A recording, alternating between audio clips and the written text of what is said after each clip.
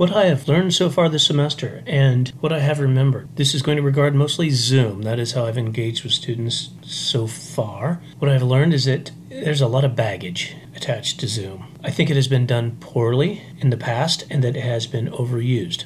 This is a relatively new technology, and I think it came at a time when we needed it. But what happened last semester for most people was not online learning. You were doing face-to-face courses and they shifted online, and what happened? It was emergency learning. And there's a lot of things I think we're starting to figure out. I think there's been some mistaken theory. Too many people use pedagogy instead of andragogy. I'm dealing with college students, adults. The way you talk to and deal with adults is different from the way you deal with children, and it should be. You make your own decisions.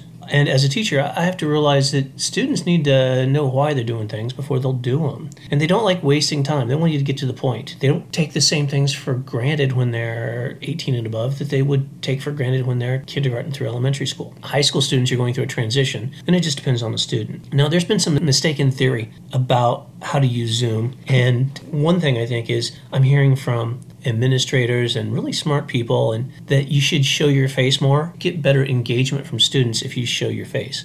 And I've seen pressure on teachers to show their face even when they have black eyes or big generous zits on their nose, or they really don't need to because nobody really wants it. But there's this impression. I think part of this is the misconception people have about introverts versus extroverts. We tend to privilege extroverts, thinking they're better at teaching or at business. But Bill Gates, he's doing all right for himself, and he's very much an introvert. Introverts tend to be self-motivated, and an introvert probably isn't really going to appreciate being forced to take a Zoom class. I mean, if an introvert were taking my class, I think they'd probably wait till it was edited, posted online, and then they could listen to the audio while they're doing something else, and they could double their productivity. I don't think anyone's ever purely introvert or extrovert. I think that there's some mistaken assumptions made by educational leaders right now. The thing about showing faces and measuring engagement by students or viewers showing faces, it's easy to measure. And so I think there's a confusion about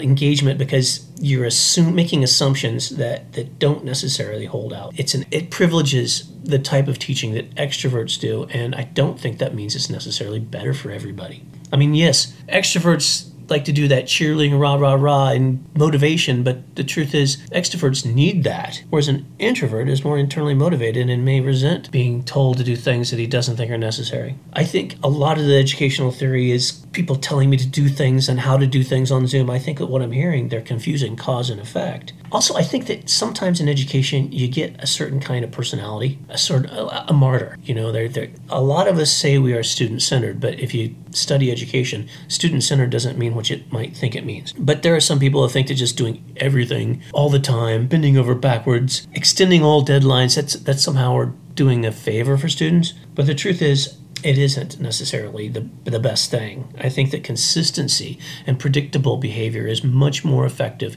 in driving and in learning environments in the college adults. There's a little bit too much reliance on fear, obligation, and guilt in our thinking. I think there's misunderstandings regarding the use of or the role of Zoom in education online going forward. For example, from my classes, I had people emailing me to apologize for missing a Zoom. That kind of confused me. I had people apologize or email me about missing the second or third opportunity for a Zoom. That also made me think. And I had people who showed up for the Zoom and scowled. Now, I know what it's like to have RBF. That's resting bad face, maybe. I have that a bit. I used to hear a lot of people, teachers, parents would tell me, smile more. You know, I could be having a nice day, but telling me to smile or asking me what's wrong when I feel actually like I'm having a good day, I don't appreciate that. Telling me I look like I'm sick when I'm actually feeling pretty good, it's kind of a trigger. So I kind of suspect people who make that assumption. Anyway, though, I wonder, though, because on a couple of my Zoom sessions, I did see people that didn't seem very engaged, and I saw blank expressions.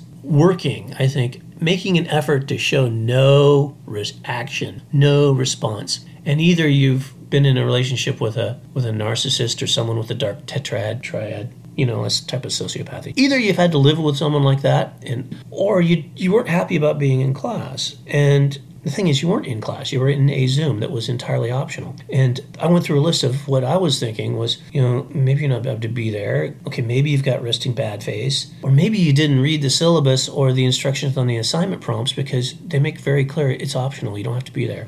Or maybe you have trust issues. I had coaches who would have optional practices, and if it's a team sport, the people who showed up for the optional practice got to start. So you can't trust a coach who says, yeah, this practice is optional. And I think maybe some teachers are that way.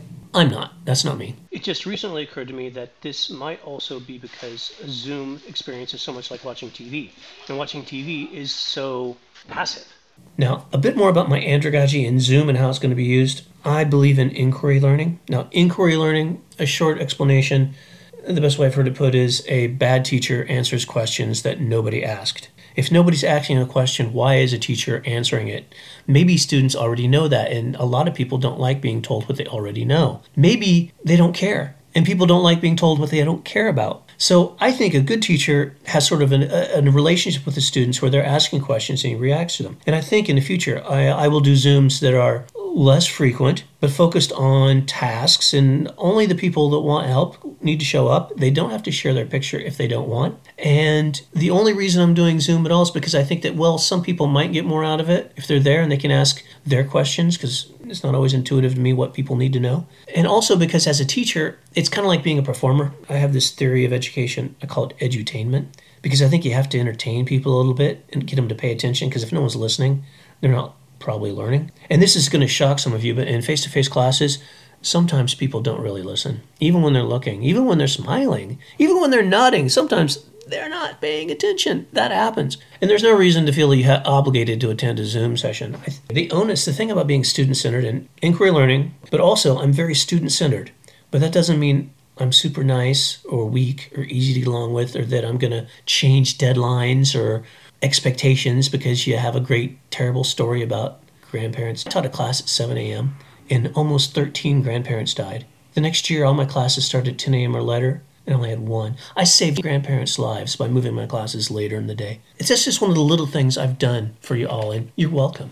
I hope you appreciate that. I saved 15 grandparents' lives. I think it's worth pointing out that, and this is something I learned in my studies in higher education, teachers prioritize one of three things. All teachers value three things, but they all value one more than the other. And the three things are the students, the content they're teaching, and society. Now, I worked for someone at KU that valued society more, and they wanted to change the world. That's maybe good for the most people, but I saw individuals suffer. Individuals through no fault of their own, and even innocently, because in some situations, maybe not very often, but sometimes a student didn't fit their worldview, and they suffered. A lot of teachers in the hard sciences focus on the content, and there's nothing wrong with that. There's nothing wrong with any of these as a priority. What I teach, gateway classes in composition, my priority is the student. I'm student-centered. But what that really means is the onus, the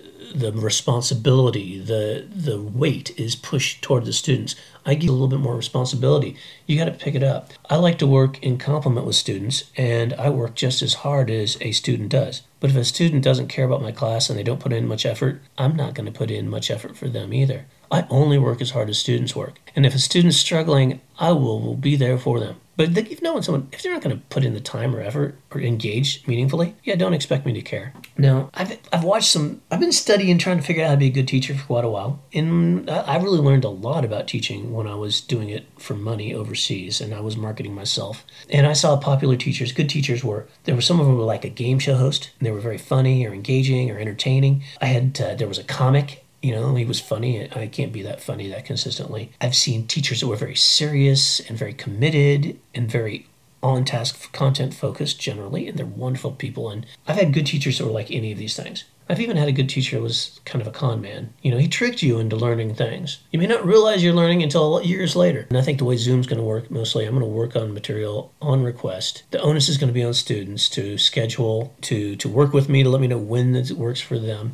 You're going to have to share your work, and we don't have to record it if you don't want. If you're willing to record it, there might be some motivation for that, because generally if one student has a question, more than one do. By the way, everybody, go check the discussions. Look at the frequently asked asked questions, because I've been answering the same questions a lot lately, and I need to stop doing that. Check the frequently asked questions before you email me. Oh, and if anyone's calling the number I gave you, text first. Okay? Because I don't answer phone numbers I don't recognize. I'm not sure why my phone is blowing up. I accidentally gave my phone number to a car salesman, and I think he sold it. And so I'm really kind of upset about that. But I'm not sure if it's students trying to reach me. I got a feeling mostly it's car salesmen, telemarketers, and such. I really made a mistake. In the past online classes, I've taught online classes for a while. We haven't had Zoom. They've been much less interactive. I'm worried, though, because in gateway classes, the success rate isn't the same as other college classes. They require more work. They require more commitment and engagement. And they're the ones that if you succeed in these classes, you're going to succeed in college. Grades in these classes correlate highest with graduating and being successful. I think it's harder to put those classes online successfully. And I'm always working to see what's going to help and what's going to work. I think online learning is harder. In some ways, it requires more student motivation and engagement. It also requires more reading on the part of the student. You can't rely on this teacher being there to tell you what was in the book. I never like doing that anyway, because I think, what's the point? Why make them buy a book if you're going to tell them what's in it? Online classes require more writing. I mean, if I do online discussions, you have to type it out. Except on formal essays and final drafts, I'm not real picky about spelling and grammar so much. But that may change if someone has real serious, we can't understand your problems. Failure is always an option. Some people think if you fail, it's the teacher's fault. No, it's a collaborative effort if someone fails. But if failure is not an option, then you're not taking a risk. And if you're not taking a risk, you are not growing. You are not learning. You are not moving forward. All right, I'm done. I'm out of here. Bye.